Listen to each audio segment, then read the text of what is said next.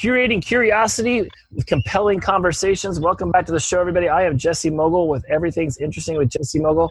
Check me out on my website, MediaMogul.com. iTunes is MediaMogul.com/iTunes. All forms of social media at Jesse Mogul, except for Facebook, which is at Media Mogul. Today's episode is absolutely fantastic. I cannot believe that I had a chance to run into this gentleman doing a hike here in Los Angeles, California. It was up to the Wisdom Tree. I was watching him put together a light. It was, I'm not even going to go into all that. Let me introduce him first. This is Kenny Paston. Kenny, hello, sir. How are you today? How's it going? Good. Great to be here. Yeah, thank you so much for being on the show. It was amazing meeting you up there. I'll give everyone a little background before I have you jump in. Me and my two friends had a dog, and you had a dog, and we kept passing you on the trail because you were walking up there with a female, and you had your dog. I'm going to let you do all the introductions with the pup here in a minute. But I'll just tell the quick backstory was that we kept passing you back and forth. And I remember seeing this dude with a backpack and a flag on it. And I was like, man, there's got to be a reason why this guy is carrying around a military flag, because the way it was folded was clearly military. And we got up to the top, and you started hammering a pole into the ground. And you were doing all this stuff with the light. And finally, I walked up to you, and I was like, what's going on, man? What are you doing? And it was a great story, and it's what got me to be a huge fan of yours. And now you're here on the show. So please, Kenny, let's discuss what it was you were doing up on the top of Wisdom Tree. Maybe we should start with the flag first. Where do you think we should start with this story? Because I know you've told it before. I want you to make sure you're happy with the way this comes out. Yeah. Always happy to share it and have people hear about it for sure.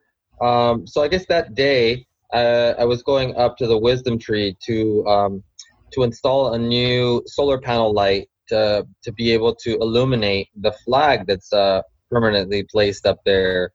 I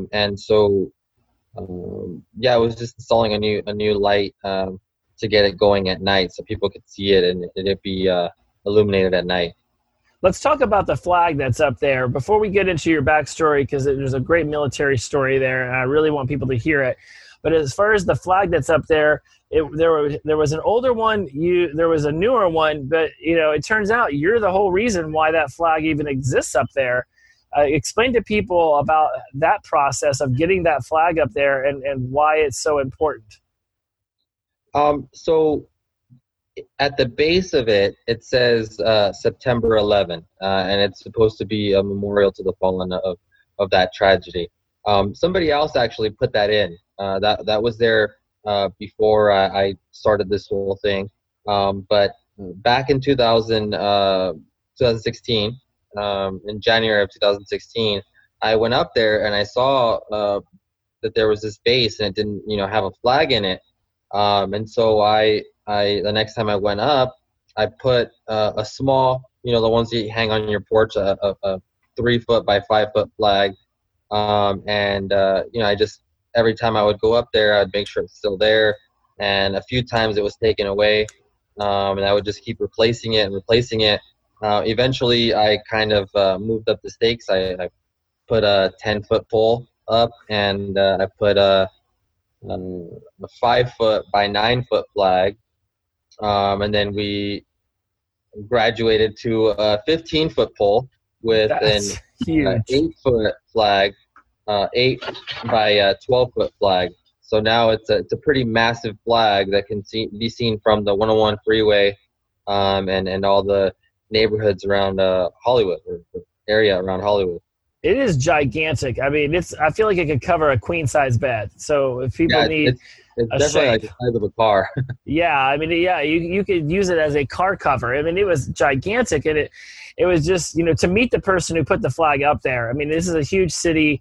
I go on a lot of hikes. I rarely meet anybody who's got an emotional pull to a particular hike. And so to meet you, the person who was putting the flag up there and putting the light up there at the same time, it drew me to you. And this is a perfect segue into why, the American flag that you were carrying on your bag is important to you. Let's talk about your military history, because it was really when you got into that touched me. Well, we can go into your mountain story. I'm telling you, listeners, this guy has got so many amazing stories that are pull at your heartstrings, man. But let's talk about your history with the military and what it was why the flag symbolizes so much to you. Well, even before that, I'd say growing up here in Los Angeles, being a Chicano, being of Mexican descent, being born here in the States, really it gave me a different perspective. It made me realize that, you know, my parents didn't have the same opportunities growing up that I do. And so with that, you know, growing up and becoming an adult and realizing that I'm afforded so many privileges and rights and I felt like joining the Army would be my way of repaying that debt back to America and you know, giving back. And so the flag was given to me while I was assigned to the California Army National Guard. I was part of the honor guard, the funeral detail, if you will. So when I was doing the funeral detail, we used to hold the flags and do the ceremony to present the next of kin, the wife, the mother, whoever was to survive the soldier. So we would fold the flag and we would give them the speech, you know, on behalf of a grateful nation. You know, this flag is presented to you, all that stuff. And appreciation for their sacrifice, because, you know, as soldiers, it's not just us that sacrifice, but it's our families as well, that they're also a part of it. So yeah, I used to fold the flag and present it to the next of kin. And this specific flag was given to me by my team leader in the honor guard. And it was so that someday when I pass away, I could be buried with my own flag. So this flag would be put into the coffin with me. And so I joined the Army in 2007, almost at 10 years now. Yeah, I've carried this flag with me everywhere. Everywhere I've gone around the world, all of my hiking trips. You know, we recently just conquered Mount Whitney, and we waved this flag above Mount Whitney. It was on the wall while I was deployed to Iraq. Yeah, everywhere I've gone, this flag has always been with me. And you know, on that day that we had the accident, it's you know, the reason we stayed alive. You know, one of the reasons we stayed alive. You know, we're going to get to the accident shortly because I really want people to hear the rest of this story before we move on from it. You know, how many times did you have to give that speech? Because when you told me this originally, it sounded like it was a lot.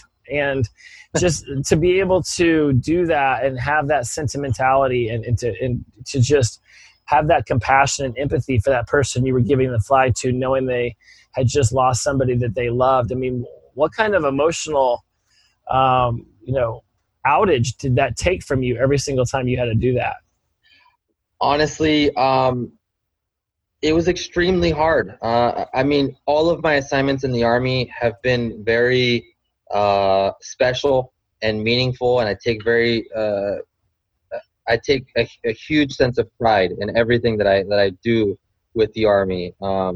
But you know, I did this for 5 days a week, sometimes 2 to 3 times a day, for about 6 months. You know, just various funerals throughout Los Angeles County, sometimes even out in Ventura and Oxnard. So it was extremely hard, and often I would go home and cry. You know, I didn't know this person.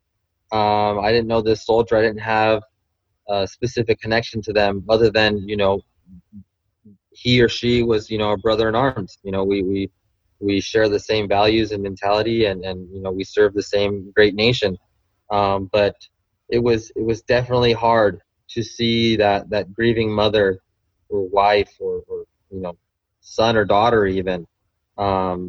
It was very stressful, but I also saw it as, you know, this is our reality. This is our truth. You know, we will die. And hopefully we die doing something that we believe in. And so I loved it. It was hard at the same time, but I loved it because I could do something special and meaningful for that person. And I know that those, as hard as it was to receive that flag from to the next of kin, I'm sure they appreciate it. And it was a nice final gesture and a bit of closure for them. So, again, it was tough, but it was good.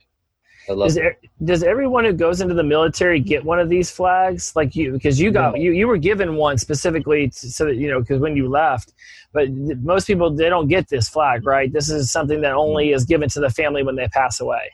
Correct. Yeah. This was kind of like a good job from my team leader, because this is a voluntary service. I didn't have to do it. I wasn't, like in the Army we say voluntold. They say you're volunteering, but you're really not. You're being told you're going here. But I signed up for this. My regular job was a 19 Delta Cavalry Scout. And this was an additional duty that I volunteered to do, that I knew that they were understaffed and that they didn't have the help they needed. And I said, you know what, I'll volunteer. It wasn't something that I was making tons of money or even doing it for the money. It was something extra that I wanted to give back to my community. And that's, a huge part of why I joined the Army in the first place was to give back and make a difference in people's lives. Yeah, and you made such a difference for those people, because it's a tragedy. It's such a heartbreaking experience to have to go through, but at least they knew that someone who was compassionate and empathetic towards them was the one doing the speech. And again, let me laud you a little bit more about that, man, because I don't know how many people could have ever have done it so many times the way you did. Right, and it was never like, oh, this speech again, or just repetitive. It was sincere. I would like to think that every time I said it, I really meant it. And, the words on behalf of a grateful nation, I really meant it. I appreciated each and every one of those members' service to our nation, because without them, without those that have gone before us, those that come after would be nothing. And so I tried to live up to their legacy and give them the best that I could. Do you have any involvement with the military now? Yes, I'm currently a sergeant in the airborne in the reserves, Army Reserves. How much of a time commitment does that take for you? It's 1 weekend a month, so it can vary. I mean, this weekend, I have a 3-day weekend. Sometimes it's 1 day, 2 day. It could be up to 4 days. So it's very part-time, but meaningful nonetheless.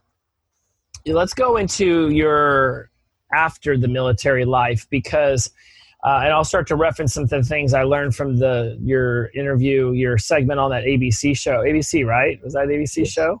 That when you came out, you maybe felt like you had some PTSD, which seems natural, anybody in that situation. And rather than lean on the VA, you decided to lean on your pup. And so let's bring your dog into this. Introduce the name of your dog. I've been waiting for you to do it because I love the name. And so, talk to us about your after military life, because I'll be brief on this, but I definitely want to touch on this, that most of us don't understand what it's like, first of all, to be in military, let alone to be in a conflict zone. But then to come back, we definitely don't understand what it's like to go through the PTSD. I mean, you're trained to be in battle, and then you come back and you're not trained to be a citizen again. And so you figured out a way that was going to help you cope with it the best, and it sounds like it's working great for you. Right. So, so to build a little bit of a timeline, so I joined the National Guard, and I did that for about like 1.5 years or so. And then from there, I decided to go active duty. And I did that from like 2008 till about 2011. So that, and I deployed in 2008 to 2009 while on active duty. And when I came home to Los Angeles, I came home as a reservist. So I joined the Army Reserve.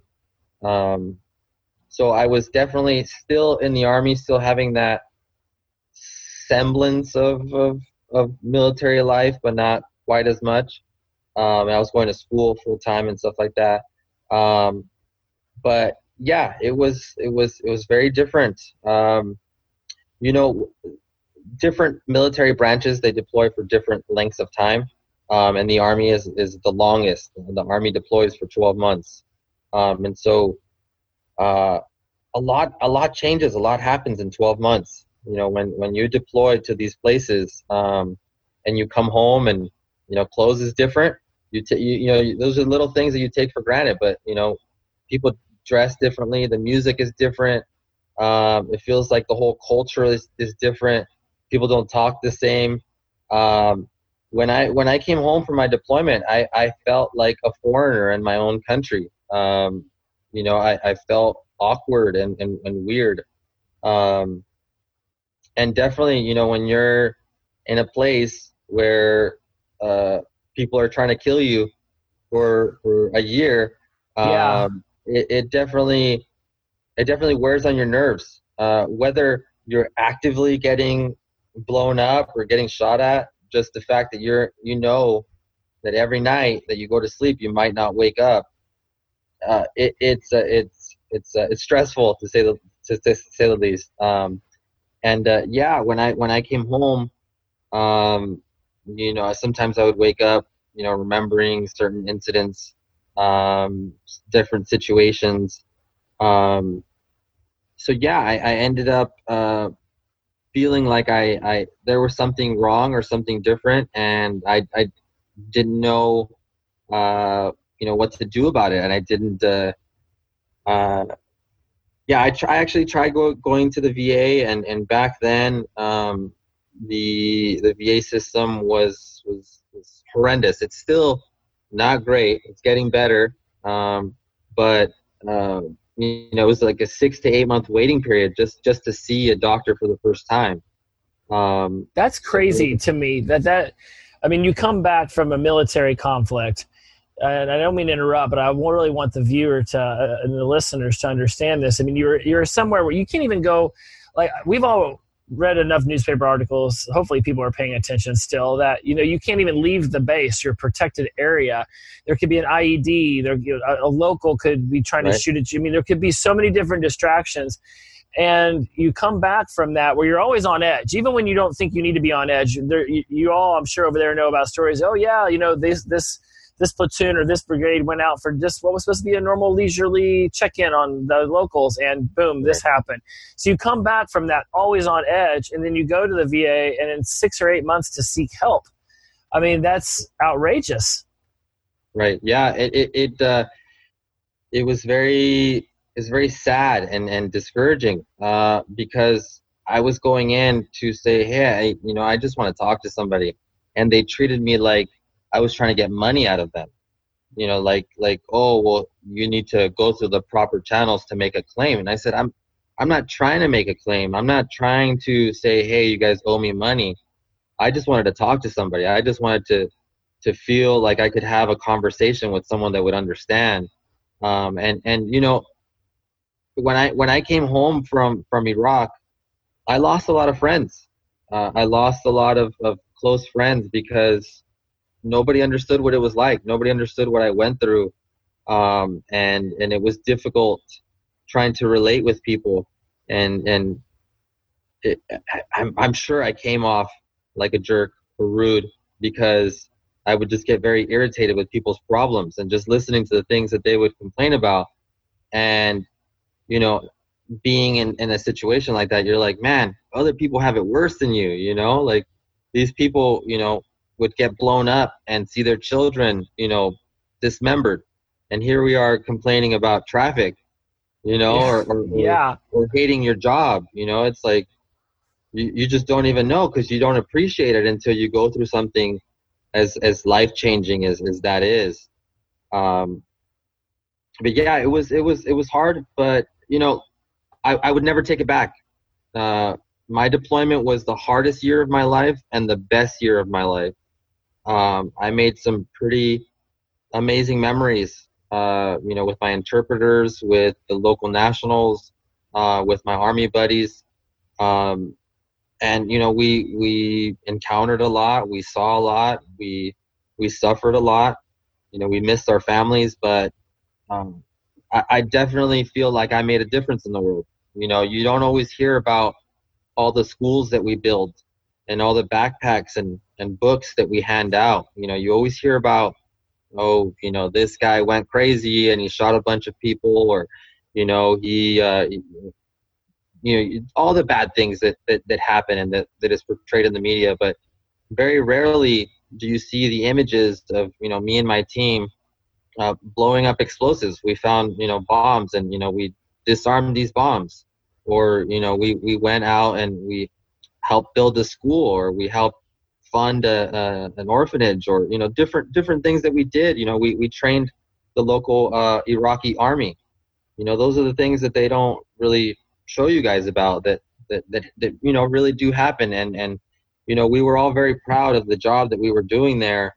And then, we come home and the VA shamefully just did not take care of us. When you join, they say, if you take care of your country will take care of you. And that was not true. It's like I said, it's getting better. The president has signed a new act to help expedite the appointment system, and definitely I've gone now, and it is night and day. I can see someone every week if I really want to. So it's getting better, but we still have a ways to go. I think everybody, well, again, people who are paying attention to news would remember when the reports came out that the VA backlog was humongous, that there was like whole floors of buildings with paperwork. I mean, like they were living in the 80s. Nothing was automated. Nothing was computerized. And so it's good to hear that you're seeing differences now. I'm sure this is stuff that started getting implemented back with Obama, and hopefully Trump continues on that way, because it's really a shame when you see military vets on the street, that are in a bad place. So, they came back, maybe they got on drugs or they fell on hard times, and it's not too hard to differentiate them between other homeless people or other people having a hard time about them, because they're usually wearing some sort of military garb. And I don't just, some people are like, oh, they could have bought that military jacket at the Goodwill. I'm just going to err on the side of respect and assume that if they're wearing a military jacket or a hat, it's probably because that's where they spent their time. And so it is sad. So it's good to hear that it's getting better, and we certainly hope that it continues to get better. Yeah, this is actually something that's close to my heart because, here in the city of Los Angeles, we're the second largest city in America, but we're actually the first largest population of veterans. There are more veterans here in the city of Los Angeles than there is anywhere else in the nation. And, it really hits home that we have about 58,000 homeless, and a lot of those homeless are veterans. They're homeless veterans with some sort of mental illness or drug addiction or something that disrupted their life, and then it just was a downward spiral, and they couldn't find help, they couldn't find someone to listen. And again, this is something that's close to my heart because I was actually homeless. I was homeless for 2 years, and I actually recently just got an apartment. I've just recently been able to rebuild my life and get back on my feet. I've only been in my current apartment for 4.5 months now. So, when I go down to Skid Row weekly, and I talk to people, and it's just like their stories. It really hits home that we really do not take care of our veterans the way that I feel we should. What was promised to them in their contract. Yeah. Let's touch on that a little bit about your homelessness and now your house. I mean, what led you to becoming homeless? Let's start there. What led you to becoming homeless? I felt like my life fell apart. I was married at the time. I had a $45,000 Mercedes. I had a townhouse in Beverly Hills. I felt like I had everything. and um, just one thing after another, just personal heartbreak with, my personal struggles of losing all of my friends because of PTSD. Um, Came home and my wife was gone one day. A few months later, my father passed away from cancer. And the PTSD really just got a hold of me, and I went into a depression, and, I lost my job, then eventually lost my home.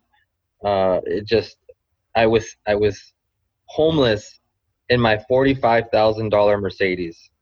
I was Wow. living in my Mercedes, and I really was at rock bottom. It all fell apart on me. I was going to school, and for one reason or another, the funding under the Obama administration was cut off to the VA, and so my schooling, my tuition wasn't paid for, so I had to drop out of UCLA. So I now had no income, because at the time I was making money from the GI Bill. The GI Bill was paying for my tuition, and it was helping pay for my bills and my rent and stuff like that. So that was basically the last straw. When my VA tuition assistance was cut off, I had no income. And so when I went to try to apply for a job and try to support myself, I was met with a lot of prejudice. When I went to apply for jobs, all of my work history was the Army. To this point, I was about 7 years into being in the Army, and everyone would always ask me very inappropriate questions like, how many people have you killed? What's it like being blown up? How bad is your PTSD? And so nobody would hire me. No one would give me a job. Everyone would turn me away. And these were hiring managers. This is the HR department asking these very dumb questions. They would ask you how many people you killed during a job interview. Yes. They would see my military history, and they'd be like, "Oh, you were in combat?" And I was like, "Yes." They're like, "Oh, that's cool. What was it like killing people?" And that was a straight, honest question. Like, it wasn't even like sarcastic or jokingly. Like, with a straight face, these people were like, "What was it like killing people? Did you enjoy it? Did you have fun being there?" And I'm like, "What? What? That is insane. I can't even believe so. I mean, people tell me they've been in the military. I'll ask them if they were in a conflict zone. And if they say yes, yes or no, that's pretty much where the conversation stops. Like, okay, I'm not, if you want to talk more, but like, I can't believe they would start diving in, wanting personal details. Right. It almost felt like it was no longer a job interview, and it was more of just like they were watching a cool movie, and I was the center of, the movie, and it was just like, "Oh, that's cool." But then I was like, "But what about the job?" And they're like, "Oh, we'll let you know if something opens up." And I'm just like, "I thought I was here because something opened up." And they're like, "Oh, we'll give you a call." And I went to hundreds of job interviews for different positions, not just like, oh, something in an office or something fancy. I don't want to name names, but I went to a very well-known California fast food restaurant, and a fast food restaurant turned me down. They Wow. turned me away, wouldn't take me. And honestly, that was it. That was the last straw. When this burger joint wouldn't even take me, because I was a veteran, and I felt like I was very much being profiled, that Hollywood makes it seem like all veterans are crazy. Every time you see a military member or veteran, they're crazy. They have something going on, and they're gonna harm somebody. And I feel like that was my biggest hurdle, was nobody would give me a job, nobody would give me an opportunity. And when when that company turned me down, I basically had to quit, lay down and die, or make an opportunity for myself. And that's eventually what I did. I went into business for myself and started a dog walking, a pet sitting company. Some of the experiences that I had while in the Army, I went into handling dogs. Yeah, before we transition away from that, I just wanted to comment that it sounds like it would have been more advantageous for you to just lie on your resume about other work experience and not tell anyone you're in the military, and that it's a disgrace that somebody would have to do that. Honestly, a few of my friends said, yeah, why do you even tell them that? Why do you even mention that you were in the Army? Why don't you just add a different job or make something up, have a friend lie for you? And I said, first of all, I served my country honorably and proudly, and to deny my military service would be a huge dishonor to, what I've done and what I've accomplished and those that have served before me. And I said, if they're doing this, that's on them. That's bad karma on them. I'm not going to lie that I didn't do what I did, and I didn't see what I saw. That's just not who I am. And yeah, it would have been a lot easier to just pretend like those 7 years never happened, and but that's just not who I am. And I said, no, I believe in what I believe, and I have to see it through. Well, I admire your convictions, because I would have been one of those friends telling you to just I would have been that friend who would have just falsified a resume for you and handed it to you. I've done that in LA. I've been like, oh, you need a resume? I know how to do this. No problem. So I would have been one of those friends. I'm glad you had conviction enough to stand up for what mattered to you and to figure out a way that you could make something good out of all these different companies saying no, because to open up the dog walking business to the dog sitting business, let's bring in your dog now. Let's talk about your pup, because it's what got you through the hardest times of your PTSD. And I met your dog that day. Introduce your dog to the listeners and the viewers. So my dog's name is Rexitron. Hey, let's call him over. Actually, come here, Rex. Come here, you. Come here. He's like, I don't want to be on camera. What is this? What is this? He's totally being shy now. Yeah, he was all about the selfies that day we were at Wisdom Tree. Rexitron, what's up, dude? Just a beautiful dog, so well behaved, so awesome on the hike. Yeah, so Rexitron. So when I was going through issues, like I said, I couldn't get any help from the VA, and again, I felt like, well, if no one's gonna help me, I gotta do it for myself. And I went out and I tried finding a dog that would fit me and my lifestyle, and I found this breeder that had they're called Belgian Malinois, and they're the new police and military dogs, and these are the kind of dogs that I encountered while on my deployment.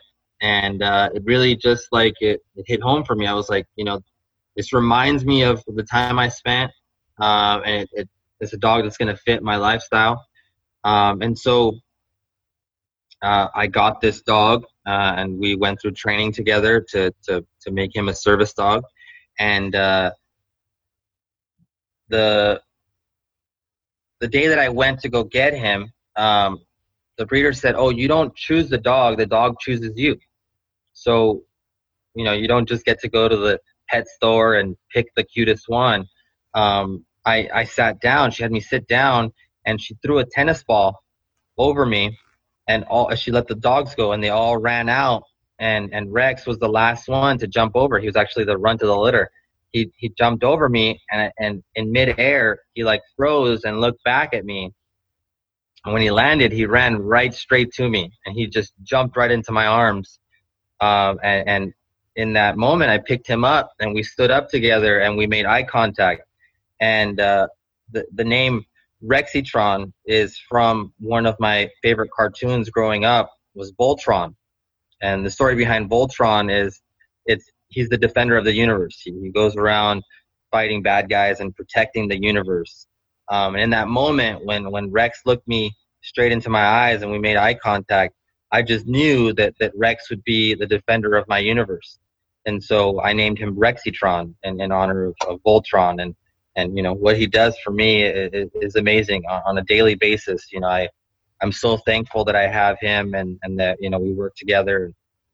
You know, it's amazing. I don't know if I'd still be here if I didn't have him, to be quite honest. And you know, suicide is no joke and it's nothing to take lightly. But I've had some moments where I definitely would not be here if it weren't for him, for sure. I mean, that's just so powerful that you can make that connection with Rex at that moment and know that this was going to be the dog that was going to help you get through. I mean, get through some dark times, because you come back, and if you don't have people that you can talk to about this, then you end up somebody who recently got sober.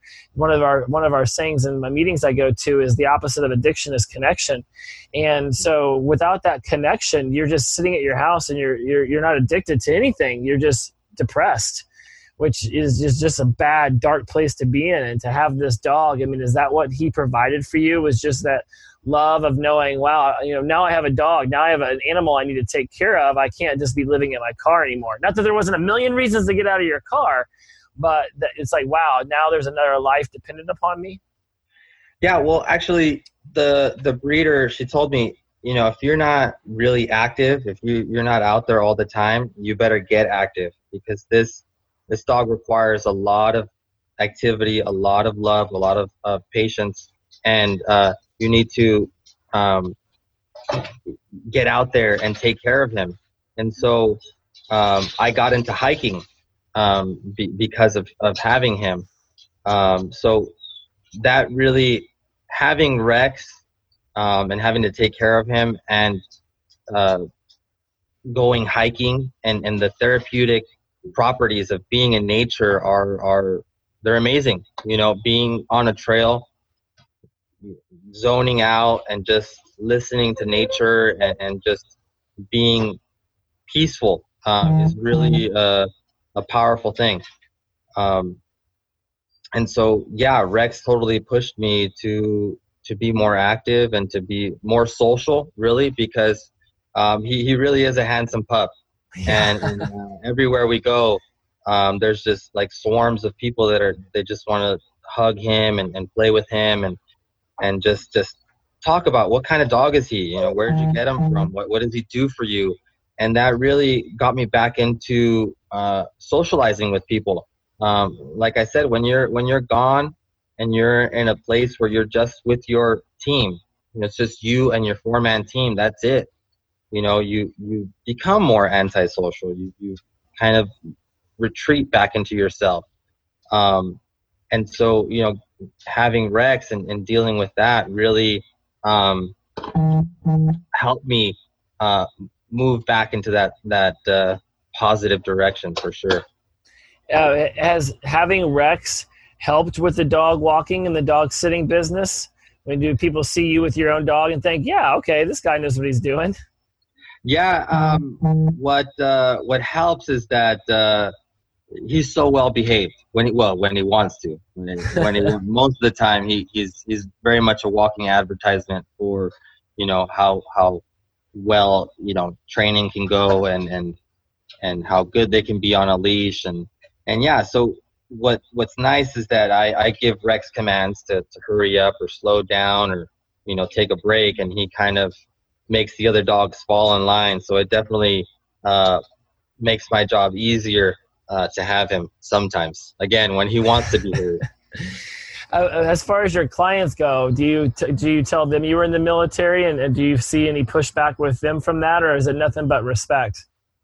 No, I've never had an issue with it, because I do advertise that I'm a veteran-owned business, and yeah, basically that I'm a veteran-owned business, and so people know from the very beginning that I'm a veteran, and sometimes they ask about it, so I'm like, yeah, you know, I spent this amount of time, I did this, you know, I've seen the military working dog handlers, I've worked with them, you know, whatever it may be. But yeah, they always are surprised. A bunch of them saw the TV movie and were like, "Wow, I didn't know that about you," because I try to be humble, I think, and not really talk about some stuff, and a lot of them were like, "Wow, I didn't know that you almost died," because I actually started the business after the accident. Um, so yeah, it was actually before their time. So yeah. Yeah, well, now you've brought it up, so now we get to go there again. Another great segue by Kenny. You're doing my job for me. Let's talk about the TV movie, because you sent me that over. I watched it. It's it's an insane story. I know there's so many different you tell the story. You don't have to go into great detail. I'll link it in the show notes and over on my YouTube page if so people want to check it out. But you went for a hike and things did not go well. Yeah. We went on a hike. It was myself and another hiker and Rex. It was supposed to be a quick day hike. We're going up to Mount San Gorgonio, which is the tallest mountain in Southern California at 11,503 feet. And we were prepared for a day hike, water, snacks, and stuff like that. And we went up in the morning, and it was pretty hot. And, it was a really hot day. It was winter, so we came prepared with cold weather undershirts and long pants, jackets and beanies and gloves. But once we started the trail, it was definitely not cold, so we ended up taking all that stuff off. Moving along, we get up towards the top, about 3/4 of the way up, and we sit down to take a break, and we get hit with a snowstorm just out from behind the mountains. It hit us, and it was completely white. The ground was white, the sky was white. We couldn't figure out where to go. And in that moment, my military training kicked in, and I saw a bush at a distance, and we ran towards that bush to make a shelter. We ended up digging a foxhole, and we jumped in the foxhole, and the American flag that we talked about in the beginning that was given to me in the Honor Guard, that was the flag that I used to cover ourselves with. We bundled ourselves up in this American flag that, for a soldier, is supposed to be wrapped around your coffin, when you die. And here we are trying to use this flag to stay alive. And so we were basically buried alive under the snow. We ended up surviving about 17 hours on this mountain in sub-zero temperatures. And so, thankful to this, having this flag and always carrying it with me everywhere I go, it saved my life. And that's part of the reason why the flag is up at Wisdom Tree and some of the other locations like the Hollywood sign, Runyon Canyon, and Griffith Park Observatory. I wanted to bring what happened to me back to the city of Los Angeles and starting the Rex Flag Challenge. So I named it after my dog Rexitron. And each one of the flags at the different locations is actually dedicated to one of my fallen buddies, Alan Gossick and some of the other guys, Thomas Avey and Andrew Russell. Each flag is dedicated to a different one of them, and so I wanted to bring patriotism back to the city of Los Angeles and say, hey, you know what? Thankful that I had my flag. It saved my life, along with my determination and my military training. So I started the Rex Flag Challenge, to where you go to the 4 different locations and you take a picture with the flag, and you use the hashtag Rex Flag Challenge. And so once you complete all 4 hikes, you get to cut out one of the stars from a retired flag, and that's your completion prize. You get to take home one of those really big stars from that 8-foot by 12-foot flag. So hopefully we can bring a little bit more patriotic sentiment to the city. If people want to find out what trails they need to hike in order to be eligible for one of these stars. And I admit I want one of these stars. So, well, is there a website or a social media app they can get on that will tell them how to complete the Rex Flag Challenge as far as what hikes? Well, on Instagram, it's basically started on Instagram. You can also find it on Facebook as well. But on Instagram, you would look me up, Kenny, KENNY BPASTEN, and all the trails are on there. And I also have a separate Instagram account for the Rex Flag Challenge, which is at Rex Flag Challenge, and it has the 4 locations there. And that account actually features some of the hikers that have completed the hikes, and you can see other people's journey, and how they felt about getting there and doing those hikes, and what the flag means to them. I don't want to just bypass your story on the mountain that so quickly, but 17 hours. For the listeners and the viewers who have yet to have seen that television movie, I mean, what was? Give us a quick, a brief timeline of it. I mean, what time did you get to the base of the mountain, and then what time was it whenever the snowstorm hit versus what time was it whenever you were found? I want to say we started at like 10:20, 10:30 a.m. Check the microphone. I think your hand might be over it. Okay, is this better? Yeah, there you go. Okay. Okay, so I think it was like 10:20 in the morning or so when we started. And then it was right at sunset. We were sitting down taking a break, and then right as soon as the sun went down, that storm just came out from behind the mountain and just like 4 feet of snow, like instantly. And then from the time we were rescued would have been, I think it was like 1 p.m. the next day. So yeah, it was a long time, and I ended up losing like 16 pounds overnight, just from all the exertion of having to carry this other hiker that was injured and continuing to climb the mountain to get to cell phone reception. And I had frostbite and other.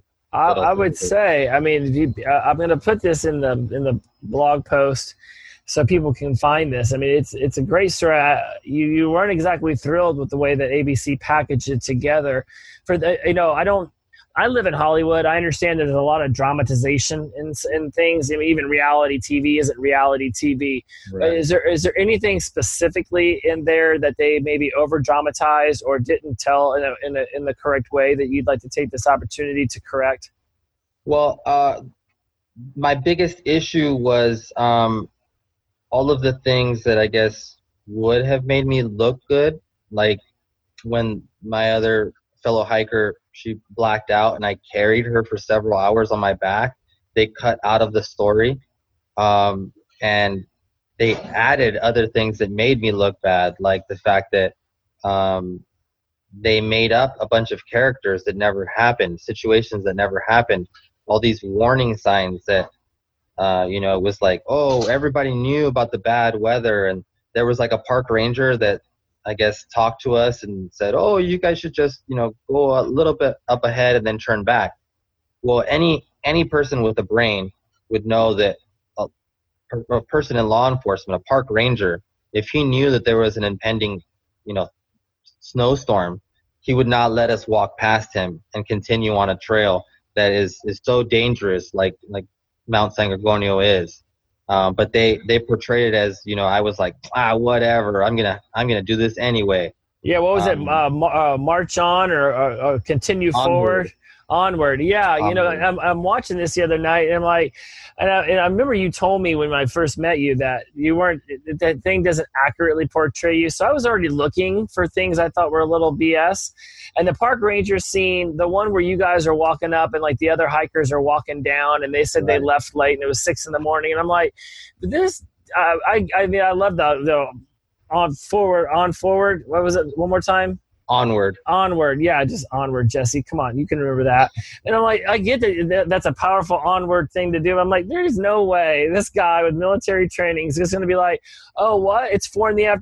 Nah, we can make it another 3 miles ahead or something. Like, I was already seeing some BS, but so you're saying that they dramatized that to the point where those things didn't even happen. Like, you didn't even meet hikers coming down the mountain. There was no forest ranger telling you that you should only go up to this one place an hour up and turn around. Like, that didn't even occur. Yeah, they said, I think his exact words were something like, it's a good day for a day hike.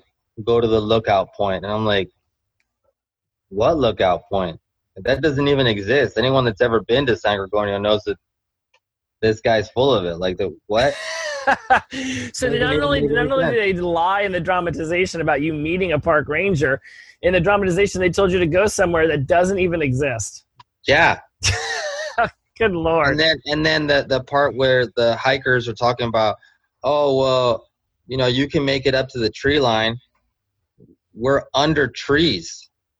We're in the tree line. Yeah. And they're talking about you can make it to the tree line. Like, what are you talking about? Like, it was people that made this story, had no idea what they're talking about, and didn't even know about hiking or, I mean, even being outside. I mean, anyone that sees a bunch of trees knows that's a tree line. Overall, I felt like it was good, but there was just a bunch of little things that was definitely trying to follow their narrative. And there was also a part where they actually spliced my interview into saying something that I never said. There was a part where the interviewer asked me if I was ever scared, and she was actually referring to when I was deployed to Iraq. She asked if I, was ever scared while I was on my deployment. And I said that I wasn't necessarily scared. I was just not afraid for dying, but afraid of making the wrong decision to get other people killed. And they actually cut and paste my statement because I was in the TV show. They asked if I was scared while I was on the mountain, and they made it seem like I was talking about that time while I was on the mountain, and that's not actually what I said. And they actually put 2 different interviews together to make me say, "Oh no, I wasn't scared," like almost making me sound like I was arrogant or something. That's the unfortunate thing with those kind of, I wouldn't say reality shows, but those dramatizations. It's like you already have an amazing heartfelt story. Why do you feel the need that you have to kick it up a notch? Yeah. Well, I'm glad that you at least, it got out there. People know the harrowing experience that you had. Are you still friends with that female hiker that you were up there with? Yeah, she's not from California. She was just passing through. Right. So we don't live anywhere near each other. She's out in Georgia. And actually right after the whole thing happened, she actually left the country and actually just recently got back. She was out in New Zealand or something like that. Well, she was doing a pretty amazing little trip herself, just got in a car and was just hitting state after state after state. So yeah, that's, that was, I bet you that's a story she still tells. Right. But before we get you out of here, is there anything else as far as maybe the hike for Rex, or is there anything else you got going on that you want to talk about while we have you here? I feel like I've monopolized your time talking about things I was interested in. Is there anything we've missed about what you're doing? Just I'd love for people to get involved and join the movement. If anyone wants to send me a message on Instagram, and just trying to get more details or just interested in general about hiking, I try to answer people's questions, just general questions about hiking. What are my favorite hikes? What are good hikes for dogs or people with kids and stuff like that. Send me a message. I try to respond back to as many people as possible, as often as possible.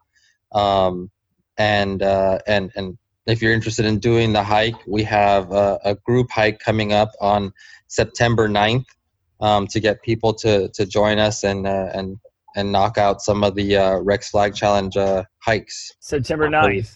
September 9th at 9 a.m. we're doing the Griffith Park Observatory trail, and that's like a 5-mile round trip. And I say that all of my hikes are very beginners hikes, and everyone can do it. I mean, it's a very slow paced environment for people to meet and get to know each other. It's so amazing that when we host these group hikes, we have, movie producers and valets and artists and different kinds of professions come together, and the thing that unites us all is patriotism and love for nature and being on the mountain. Yeah, I would love to see the Rexitron Challenge go for people all around the country, all around the world. Everyone just go on their favorite hike, and when they get to the top, take a picture. If they're from another country, great. Take a picture of your country's flag at the top of some awesome hike in Ukraine or something. It's like I feel like when people go out and they're part with nature, there's a certain amount. Nature brings about empathy and love in people. I really do believe that, because you just see how everything in a forest is interconnected, how all the wildlife is. And more people got out there and just enjoyed nature.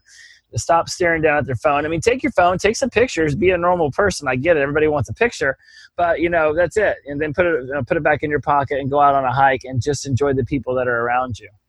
Yeah, definitely. I'm actually trying to work with some people out in Phoenix, in the Arizona area, to try to plant a flag up there and encourage people. If you live in Arizona and you can get to the Phoenix flag and participate in that way. And someday you can make it out to LA, make the 4-hour trip and come do the flag challenge there, as well as some people out in Portland and doing the same sort of thing, putting a flag in the highest point within the city limits, and giving them that opportunity. It's funny because after the show aired, I had a bunch of people from around the country that would say the same thing, that, I wish, you could do this in Florida, because I live so far away from LA, and, I'd love to be a part of it, but, I just can't make it. And that's where, if people want to get involved and help set that up, I'd be happy to fly out to Florida or Texas or Portland or wherever, to help, set that up and have people, spread patriotism and get people out and exercise and be more polite and say hello to all the hikers that you pass and, and be courteous. Yeah, I mean, I know you have a Facebook presence, but maybe a Facebook group where people could just go on their hikes and just take a flag. I mean, everybody pretty much travels with some sort of backpack on them when they go hiking. It would not be out of the question to this. I have a flag. It's sitting right there. In fact, it's going to be the background to my show once I get the whole studio set up. And I'll take next time I go on a hike with my men's group, we always meet on Sunday mornings for hikes. I'll take the flag and snap a pic and throw down, put the hashtag, the Rex Flag Challenge. Just be another cool place, man. So you do some great stuff, Kenny. I'm glad you took the time out to talk to me, man. Thank you for your service in the military and, for what you were able to do to help, make that moment for those families mean something. Thank you for surviving on that mountain so that you could spread this awesome love. And, and it's thanks for having such a great dog who didn't run away in the middle of the night on the mountain, because I'm watching this video and I'm like, please just don't let the dog decide to sprint away. Right. No, he very much is attached to me. He's a little love bug. He's always right next to me wherever I'm at. So yeah, that was pretty amazing that he stayed with us even through the mountain lion situation and all the cold and everything, because he kept us warm for sure. I'm since I got sober, I'm really big into self-actualization, positive messages, things of that nature.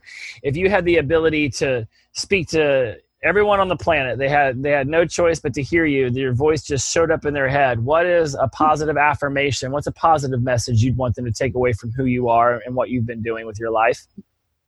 Wow, that's a good question. Maybe whenever you're feeling down, remember you're still alive and you still have the ability to enjoy nature and start over again tomorrow. Awesome, Kenny. You're a great spirit, brother. I'm glad I had a chance to meet you. I'm going to keep up with you on social media. I'm going to do the Rex Flags Challenge because I definitely want one of those stars. And I'll shoot you over an email to make sure that you can send me over. I want to make sure I get all of the social media. Any way you want people to contact you, I want to make sure I get that over to me so I can put it in my blog post for this podcast. Thank you so much again for taking time out of your day, man. I know you're a busy fellow, but I appreciate you spreading your positivity my way. Yeah, for sure.